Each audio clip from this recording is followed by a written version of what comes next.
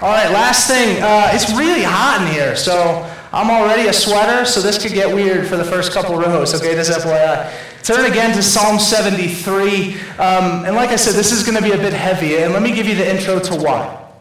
So we started the book of Psalms at the start of this summer with an effort and a desire to see the Psalms become something that we consistently pray through and seek for the transformation of our hearts. We said that, Psalms, we can glean certain doctrines, certain ideas about who God is, what he wants, that type of thing from the text, but so much of this we just wanted to change us. That the posture of our hearts would be motivated and moved by the words written by these men back in the day, okay? Psalm 73, I think for us, might be the toughest one for us to wrestle with. Because as I looked back over everything we've preached, we did Psalm 1, which was a great introduction, meditate on the Word of God, kind of gives us the primer and the intro for the entire book. Then we did Psalm 8, right, which is kind of more of a praise psalm, a seeking of God psalm. And then we said that really the first half to 2/3 of the book of Psalms is filled with a bunch of lament, right, which is filled with a bunch of brokenness in the pursuit of God's people to see that fixed and remedied. And so Psalm 13, it started us off. Psalm 13 was, how long, O Lord, right? How long will I experience this pain? How long will I have to sit in this trial? And so we saw this lament, this internal lament that we had, and said, God, how long? Right? How do we have to endure this? When will you come? And we knew, and we talked about, that the only answer to that question would be the gospel, right? It's the advent of Christ. It's Jesus coming in. It's the presence of God. It's his work. It's not something we can pull ourselves up by our bootstraps and just remove pain from us. Instead, it's the gospel. Psalm 23, we lamented our trials, right? As we see God as shepherd, although we walk through the valley of the shadow of death, the trials of the day, we see David lamenting the fact that his life is filled and surrounded by pain, trial, and enemy. And we answered, listen, the only answer for that is the gospel, right? It's that God is the good shepherd who does indeed lead us by still waters. He does indeed restore our souls. So the answer was the gospel. We lament, the answer is the gospel. Psalm 42, we lamented our distance from God. We lamented the reality that at times God feels far. Sometimes because of our doing, right? Sometimes it's just that felt emotion, even though it's never true. God is always here and present. And yet we lamented the times, like the son of Korah who wrote it, where he felt far from him. And we learned that the only answer was the gospel. Right? It was the answer that Jesus on the cross proclaimed, it is finished, and as he died, the veil was torn in two, and access was granted to him 24/7. So there was no longer distance. We didn't have to be in the temple. We could greet him and be with him at all times, at any point of the day, those who know and love him. Access was granted. And so the gospel is the answer to the lament of our distance from God. And then last week, Psalm 51, we lamented our sin. That we're broken, right? That we make terrible decisions. That we exclaim, God, create in me a clean heart. Make me white, make me pure. I can't do it myself. So the gospel was the answer for the lament of our sin. Psalm 73, I think we do something different with. Because I think the author, what he's going to do is he's going to exclaim kind of his own internal struggle as he attempts, I think, to lament well the culture that surrounds him. Right? The pain, the hurt, the destruction, the trial, the problems, the brokenness of the culture that surrounds Asaph. And I think we see his tension and his wrestle with it, and it makes me understand our tension and wrestle with how sometimes instead of lamenting the brokenness of our culture, we just simply judge it and try and fix it ourselves.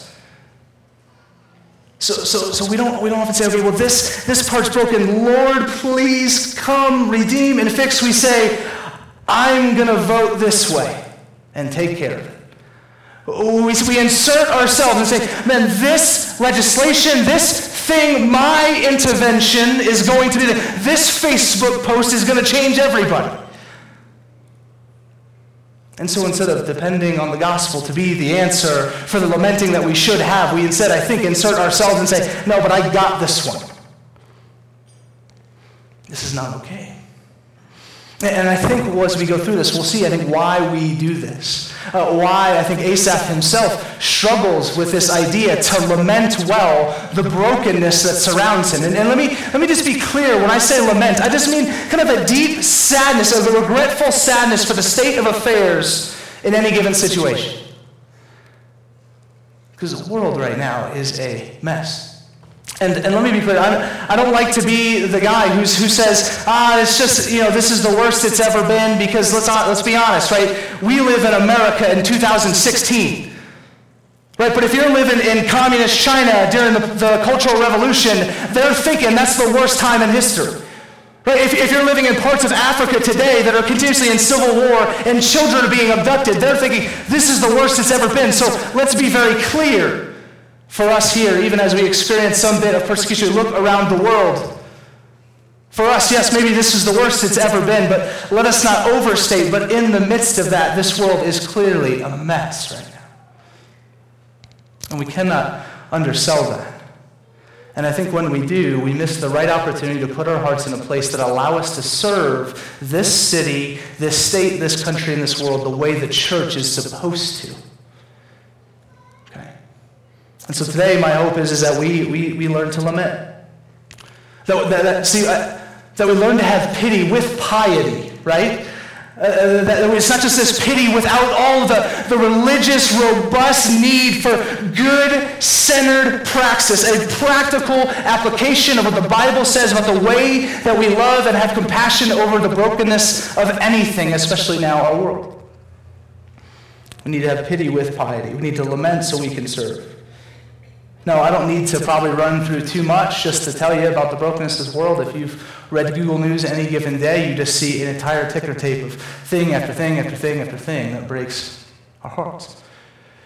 And so we've got bombings and destruction, we have murders, we have beheadings, we have persecution across all sorts of faiths across the entire world. We have incredible division in our country across, I would say, probably more lines than ever before. And so we have, it seems to be, right? So you have left and right, you have liberal and conservative, you have Republican and Democrat, you have LGBTQ and those against, right? You have black and white, you have brown and white, you have white, black, on and on and on. In every single place you look, there is division. And this is supposed to be the Christian country, right? And we see this pain and this brokenness and this division all over the place. Wait a minute, man. And so we have to ask ourselves, well, where's the church in all this? Because the Bible that I tend to read says that the church, right, is supposed to be the peacemakers, the mediators, the people who communicate with all sides to say, let us come and experience the goodness and the love of God in the midst of the truth of who He is. And yet oftentimes what happens even in the church is we align with one of these two ideologies instead of the one ideology of the church, that Jesus Christ is Lord of heaven and earth. I think we don't get there because I don't think we start with lament all that well. I think we start with pride. I think we start with selfishness. I think we start with ourselves. And when you start with yourself, like me, I'm just as indicted, like me, we are prone to only do what's best for us. Jesus, the Bible, the gospel, He did what was best for us. And that was to lay His life, His desires down.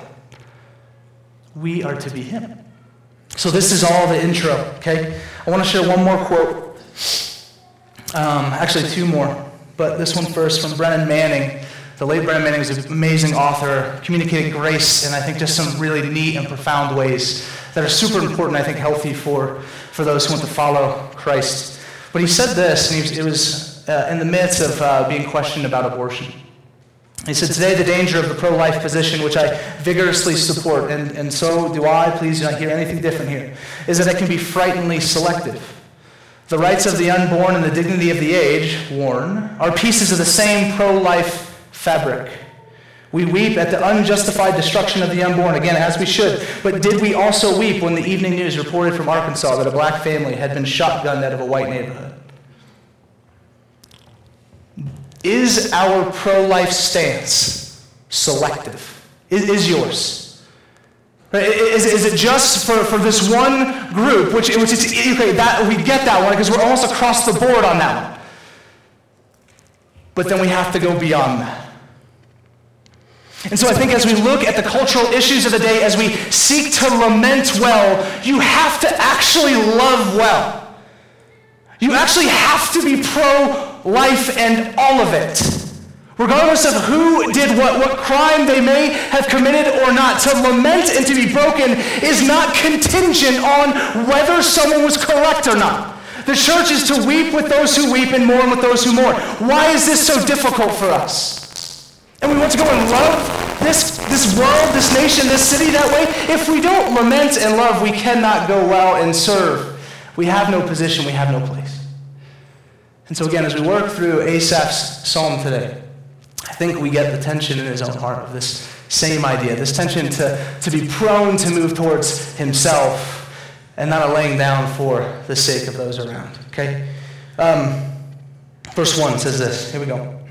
Truly God is good to Israel, to those who are pure in heart. But as for me, my feet almost stumbled. My steps had nearly slipped. For I was envious of the arrogant when I saw the prosperity of the wicked. For they have no pangs until death. Their bodies are fat and sleek. They're not in trouble as others are. They're not stricken like the rest of mankind. And so right at the start, again, remember what the Psalms are. They're prayers. They're songs of worship to God to be sung in the temple.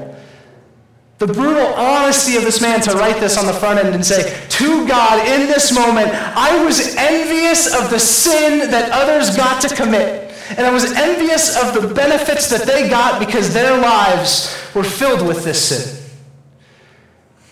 See, he's starting with him, right? So again, this proneness, I think, of us to say, well, man, okay, maybe I don't want to judge that because I want that. Maybe I don't want to have to come in and rationalize and really think to myself, I'm just as bad as that. And so when we can do that, maybe we could love in a way that understands where people are coming from. I often say this. I often say, right, we're each and every one of us, regardless of how long you've been a Christian, right? And listen, I hear you. Many of you in here probably aren't even believers, right? I don't know all of your stories. So for those of you who are not Christians, same story, right? We're all about 3 or 4 bad decisions away from catastrophe. Like there's just not one of us in here that is not prone to every bad thing you've ever heard. It's just the reality of sin. It's the reality that Asaph exclaims here. I looked upon the world and I saw what they got, and I knew they attained it by sinful means, and I still wanted it God. And I see that throughout and pervasive in my own heart and in our churches and in our culture. How are we to communicate gospel when we just glorify what they do, and then when they do it in the public, we then chastise it as if that's not the same sin that exists in our own soul? We're all about 3 or 4 bad decisions away from catastrophe. I was, on a more lighthearted note, I was at the airport, and Verity will attest to this. She's in the back with our little boy, and he wasn't born yet, but we were on our way to Cabo San Lucas for a little family trip. My parents were coming along, and it was just going to be a sweet trip. It was our baby Moon, right? Like 2 or 3 months before Finn joined us in this world. And so we were like, let's get away. Let's just relax. Let's make a really nice trip out of this, okay? So we get to the airport, and I'm standing there, and the Southwest line is about, 200 people deep. I mean, that sucker is just going back. We're flying American or something like that, right? So our line is relatively short. And so as we're waiting in line, I say to Verity, hey, good thing we're not in the Southwest line, okay? The lady behind, the ticket agent behind the counter, thinks I said, I wish we were in the Southwest line. So she's thinking I'm making fun of American, making fun of her, attacking her. And she says, you know what, sir? If you want to be in that line, go right ahead.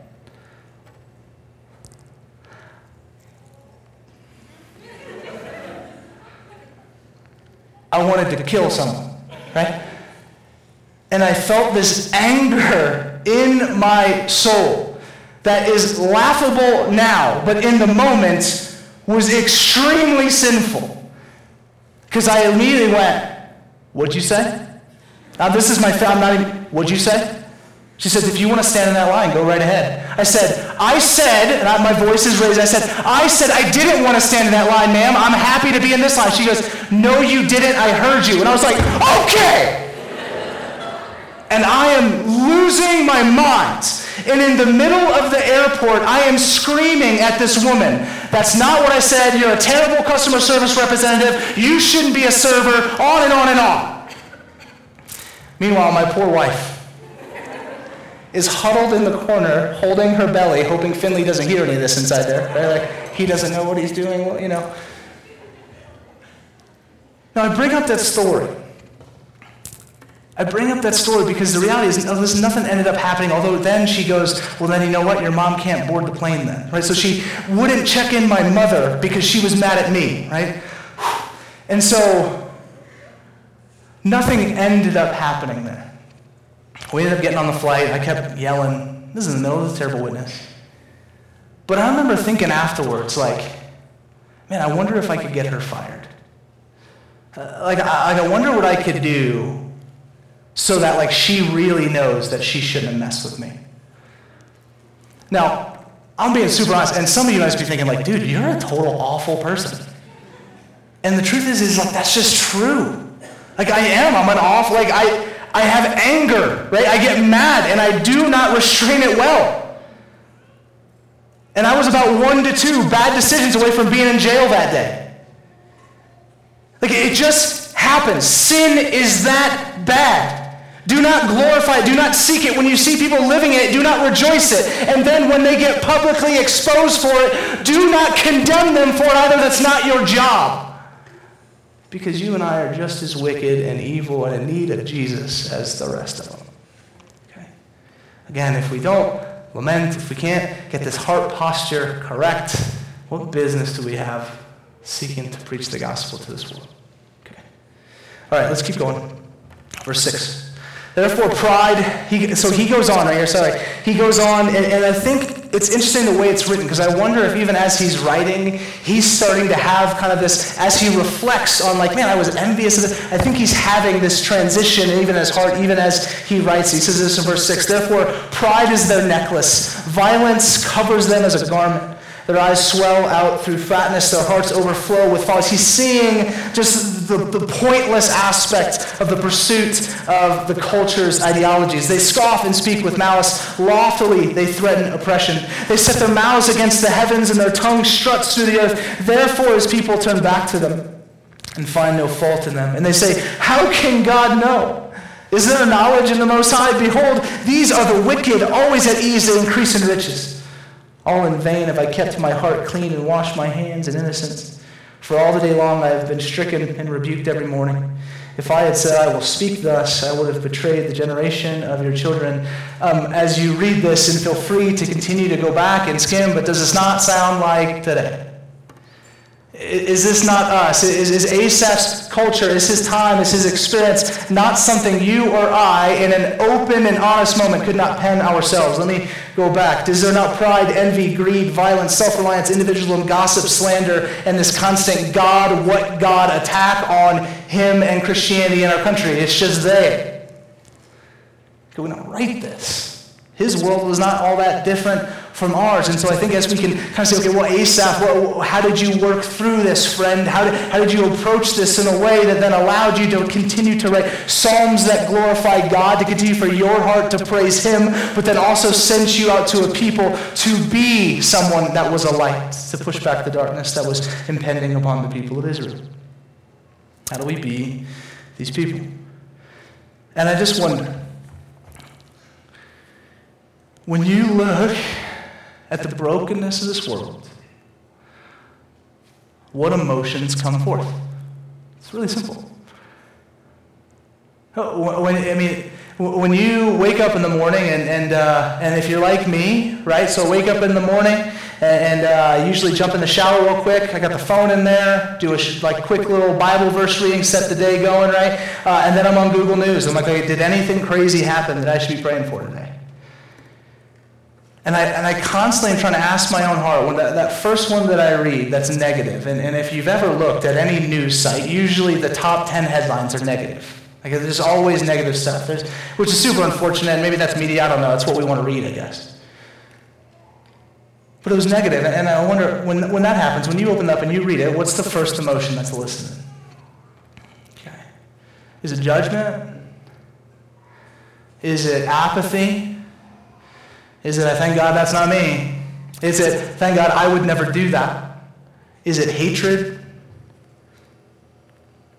Or is it sadness? I think it's supposed to be sadness. I think it's supposed to be hurt. I think it's supposed to be pain. I think it's supposed to be grieving. I think. Because, okay, Christian, hear me. Now, again, you're not a Christian, but Christian, if you are his, right, the Holy Spirit lives in you. So Jesus, his Spirit, his presence in your heart. So you would hope then the emotions that are elicited from a heart that is filled with the Holy Spirit, God's presence in you, that the emotion would be that of the emotion of Christ as he looks upon the broken world that he lived in and he weeps. You think of Jesus. Think of Jesus as he comes and he's riding past Jerusalem and he looks upon Jerusalem and he just says that he begins to cry. He begins to weep. Because he looked upon the city and knew they had missed it. They missed him. And they were living their lives in a way that continually rejected him. Oh, Jerusalem, if you had just known the day of your visitation. If you had just known I'm here. If you just would not miss me. And he weeps over the brokenness of the city, what had been lost. Jesus, I love this story. I think we even shared this one recently, right? Jesus, he's called to go heal his friend Lazarus, right? Remember Martha, like, hey, Jesus, get over here, man. Like, your friend Lazarus is going to die. And then Jesus hangs out for 2 days before he goes. And then he gets to the house, and he walks up to Mary and Martha, and they say, you're too late. Lazarus didn't make it. He's dead. Where were you? And in that moment, Jesus, the Son of God, weeps because his friend has died.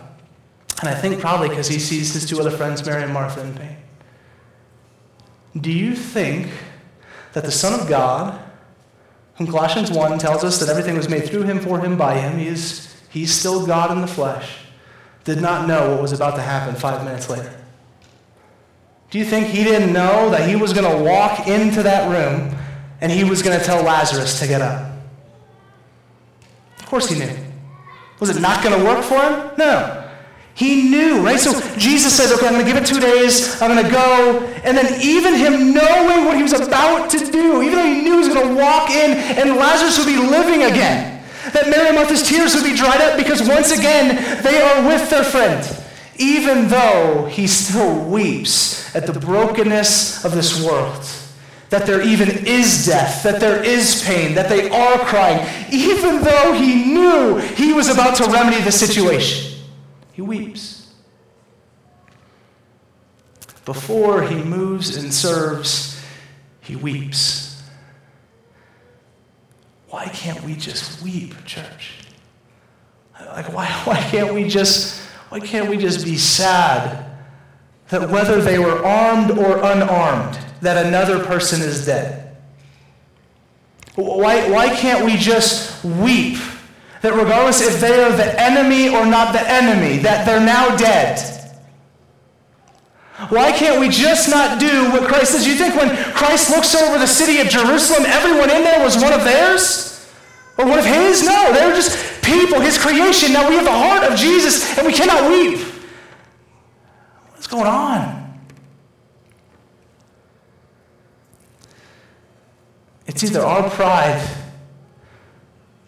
it's either our selfishness, or it's just the flat-out reality that maybe we don't think Jesus was right to do that. No, Jesus, you should have done this. Hey, Jesus, you should have come in there and He just lamented the brokenness of this world. It's not just Jesus. I mean, all throughout the Old Testament, we see God in heaven grieving the brokenness of the world that he created. Right? You think God didn't know his rescue plan, the ark of redemption? He knew all of it, yet his heart was grieved. We have the heart, we have the mind of Christ. Let us look like it. Okay.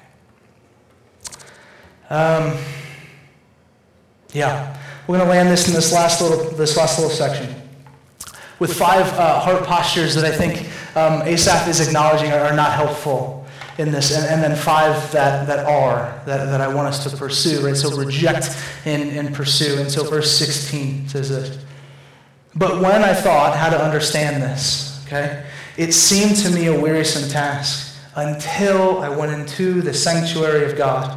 Then I discerned their end. Truly you set them in slippery places. You make them fall to ruin. How they are destroyed in a moment. Swept away utterly by terrors. Like a dream when one awakes, O Lord, when you rouse yourself, you despise them as phantoms. When my soul was embittered, when I was pricked in heart, I was brutish and ignorant. I was like a beast towards you." This little section is this confession moment of being like, listen, God, now I see, right? I acknowledge who you are, what you're doing, what you're going to do, and shame on me for trying to assume your role. Because I'm not you. You're you. I'm just me who's sinful and broken like the rest of them, in need of grace, mercy, and hope in the cross. And I love this confession.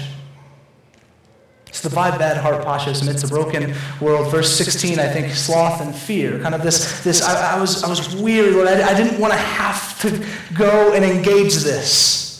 It seemed too much for me to have to work through this, to work through the dynamic of God. How do I love this culture well when I seem to want to glorify it but also hate it so that I'm not part of it? And how do I do all this, God? That wearisomeness, this apathy, this I don't even want to engage. Church, this cannot be something we participate in. We must engage. You have to have the conversations. You need to research. You need to pray. You need to have the conversations that the church should have. The reality is that everyone in this world, whether they admit it or not, is looking for truth, and if they're not getting it from the church, they're getting it from somewhere else. So the church better preach truth. And it's not just my job, right? It's not just Anthony's job. It's not just Randy's job. Not just Kelly's job. Lindsay, Curtis, Gary. I'm just going down the line. Go all the way around. It's not just these people's jobs. It's the church's job. Preach the truth. Don't be afraid to learn. Ask questions. Engage.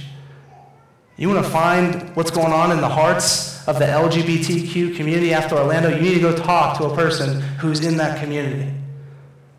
You won't know until you do. You want to try and sift through Black Lives Matter? You need to sit down with a black person and ask them about Black Lives Matter. I would expect the same thing from any person who wanted to judge my faith, wanted to judge Christianity, that they'd come and talk to a Bible-believing Christian. Do not have the conversations without engaging, without learning, without growing, without talking to people in the communities that you so easily and I so easily want to judge. We are not God. Asaph is realizing this. He's not God, right? So God, sorry for trying to assume your role. The next one is doubt and self-reliance. Again, putting it on us. Verse 21, no bitterness. Verse 22, ignorance, and then petulance and brutishness. Right? These kind of I'm going to control the situation type of things. Amongst ignorance, right? We don't even know what we're going to do. We don't even know the facts of the story. But we have our own opinions. And in this world and in our culture, opinion is king. So it's not true. Okay. So we take things we don't know and then we live them out as if we do. And we even do it in a way that's arrogant. Excuse me. I'm going to have a sip of this. I apologize. Diet Coke. Why is that? Why can we not just lament But then even if we can't do that, we actually then have to go the next step, and we actually have to act arrogantly. And let me be very clear. This is not all of you. Some of you, honestly, are some of the most loving, amazing, understanding, thoughtful people that honestly, when I get to sit down and talk to you, teach me more about how to love like Christ loves well, all the time. So some of you are like, I'm trying, dude. And listen, we're all trying. But it seems to be that the world needs more of us doing it right. Okay. God doesn't. God's in control. God's sovereign. But the world, I think, needs the church to start getting her ass together. And being able to grieve with people, being able to love well. Not taking on these heart postures that pull us from people, but rather adopting the ones we'll talk about in a second that push us towards people. Okay. I think that's what's needed. There's a book called The Passion of the Western Mind. This guy, Richard Tarnas. And I think I've shared this idea with you guys before, but throughout the book, he's talking about the development of Western civilization and how we got to where we're at today, especially specifically in our country, but the West in general. And he says, as an agnostic atheist, kind of on the border, right, he says that the reason why there has been kind of goodness and morality that has sustained the United States of America is because of the gospel. This is an agnostic atheist saying that, listen, the reason why this nation has been able to live the way it lives, cooperate the way it cooperates, and do the things it's done in its flourishing is the gospel. Now, let me be very clear. He is not saying that America is a Christian nation. But he is saying, as someone who doesn't even believe the story, that the people inside of it seem to ascribe their morality to something bigger than themselves. And that he also then said, this is back in like 1978, that the more that the gospel is degraded from the culture of the West, the more there will begin to happen things like we see today. And I have to say he's right. And so the church, maybe now more than ever in the history of the world, because clearly there are still systemic issues across our nation that were not solved 30 years ago. There are not gender problems that weren't solved 60, 70 years ago. There were issues that we thought we took care of 250 years ago. Right? There's this consistently this clamoring for us to want to sin and not live the way we're supposed to. May it not be for the church. Okay. So let's adopt these ones instead. I land with 23 through 28 and we'll be done. Nevertheless, I am continually with you. You hold my right hand, you guide me with your counsel, and afterwards you will receive me to glory. Whom have I in heaven but you, and there is nothing on earth that I desire besides you. My flesh and my heart may fail, but God is the strength of my heart and my portion forever. For behold, those who are far from you shall perish. You put an end to everyone who is unfaithful to you. But for me, it is good for me to be near God. I have made the Lord God my refuge, that I may tell of all your works, that I may proclaim what you've done. So we draw near to God. We go to him. He must be everything for us, so that Asaph could tell of his works to the world. It wasn't just so that we could all gather together and enjoy 6 really good amazing songs by Curtis and the Man. We didn't try and come together as the people of God to worship God this morning just so that we would be able to give hugs and high fives. That's all part of it, and that's good, and I love community. If you know me, I'm an extrovert, so I've probably hugged everyone in here and you didn't even know it. Okay. But we pursue God. Okay, hear me. Because listen, I get how some of this stuff is difficult, right? We have to engage in this. We have to ask questions. We have to talk to people. Right? We have to sometimes indict ourselves that we're not perfect, right? That we're broken. We have to pursue postures that maybe aren't natural to us. And I guarantee you they're not natural because your sin or your nature is sin. So pursue something better. Okay. These 5, and I'll just run through them because we're running out of time a little bit here. But reflective perseverance. And we constantly look back and move forward. Hope. Man, hope. Something sorely lacking. Worship, dependence, and truth. Okay. Reflective perseverance, hope, worship, dependence, and truth. These postures of our heart, adopted by the people of God. Just think about this. If everyone in here who loves Christ, if you're a Christian, right, if you left here today, and as you read stuff, as you interacted with people that were the same as you, different as you, somewhere in between, you were filled with reflective perseverance, hope, worship, dependence, and truth on God, entering into his presence, man, how does that change two things? One, how you engage, and two, I don't remember what the second one was. It was just in my mind now. No, left wasn't good. Spirit didn't want it. Okay. Lesson, Lord. How does it influence how you engage? How does it influence how you go?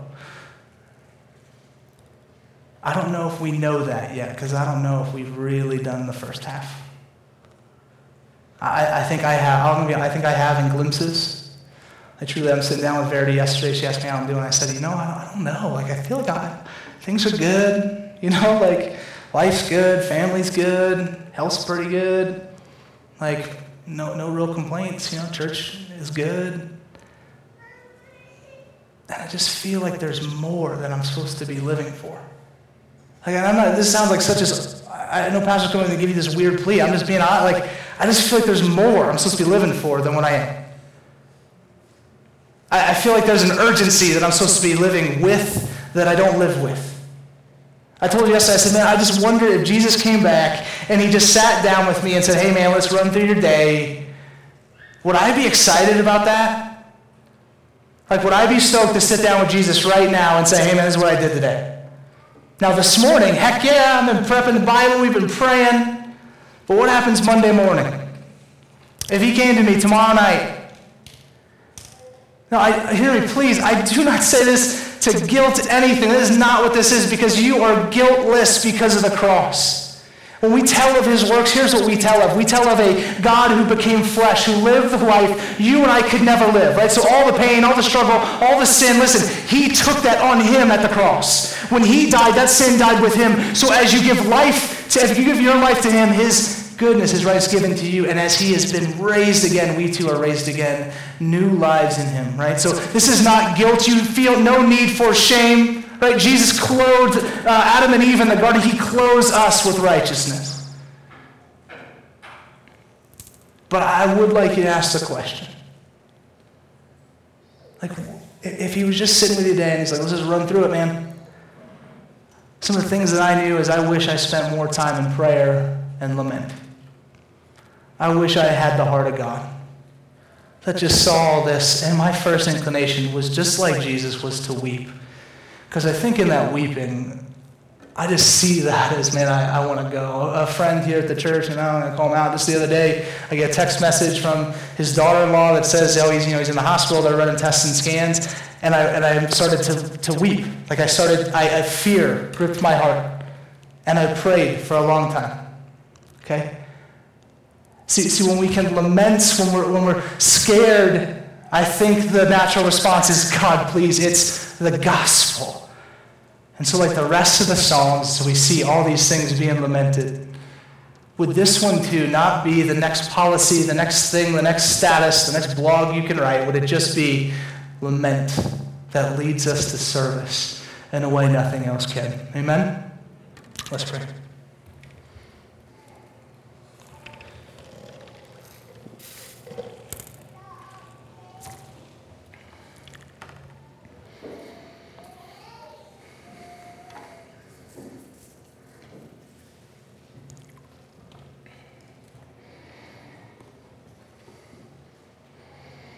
Jesus, thank you for your goodness.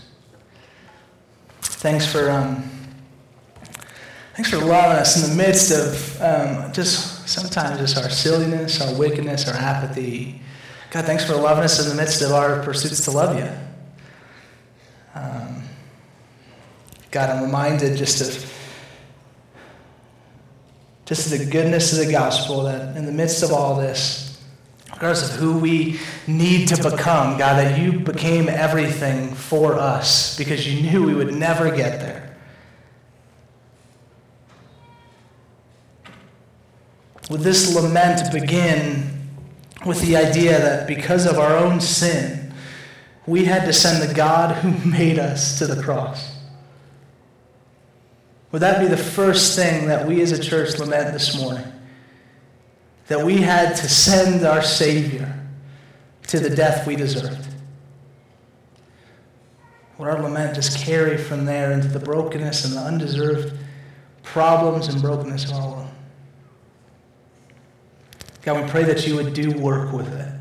You do work with our lament. You do work with our confession. God, you just change us from the inside out to make us more like Christ. I've just tried for so long, God, just to do it myself, to be more Christ-like and to read more and do all that stuff. And God, I just need consistent transformation like the rest of us. Make us like you, individually and corporately. In the same way you ministered and loved this world, we would do the same. Heavenly Father, we thank you.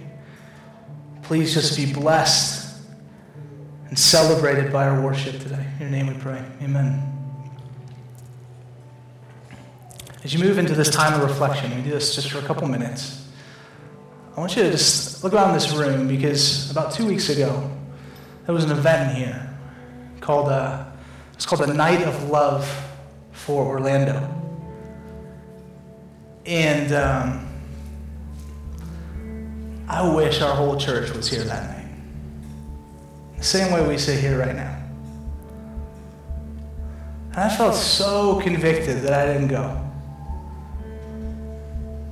I felt so convicted that we as a church, that the Christian church and I don't mean Redemption, the church in Flagstaff, there's like, 5,000 of us in the city. This place only holds 900. Why don't we fill this place with 900 Christians?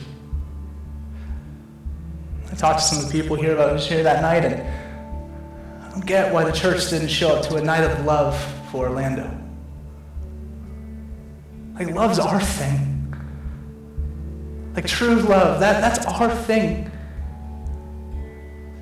You can't love the way we're supposed to love in this world without God, and we have him, and yet I just say to you, I'm sorry I didn't charge us to be here that night. So as we reflect, as we lament just the pain of the world and the death and the decay, we're here now. There's 200 people in here. Pray. Seek his face. Pray for our nation. Pray for our world. Just be broken. And let that posture carry us from this place and into singing. And Anthony will come up and continue to lead.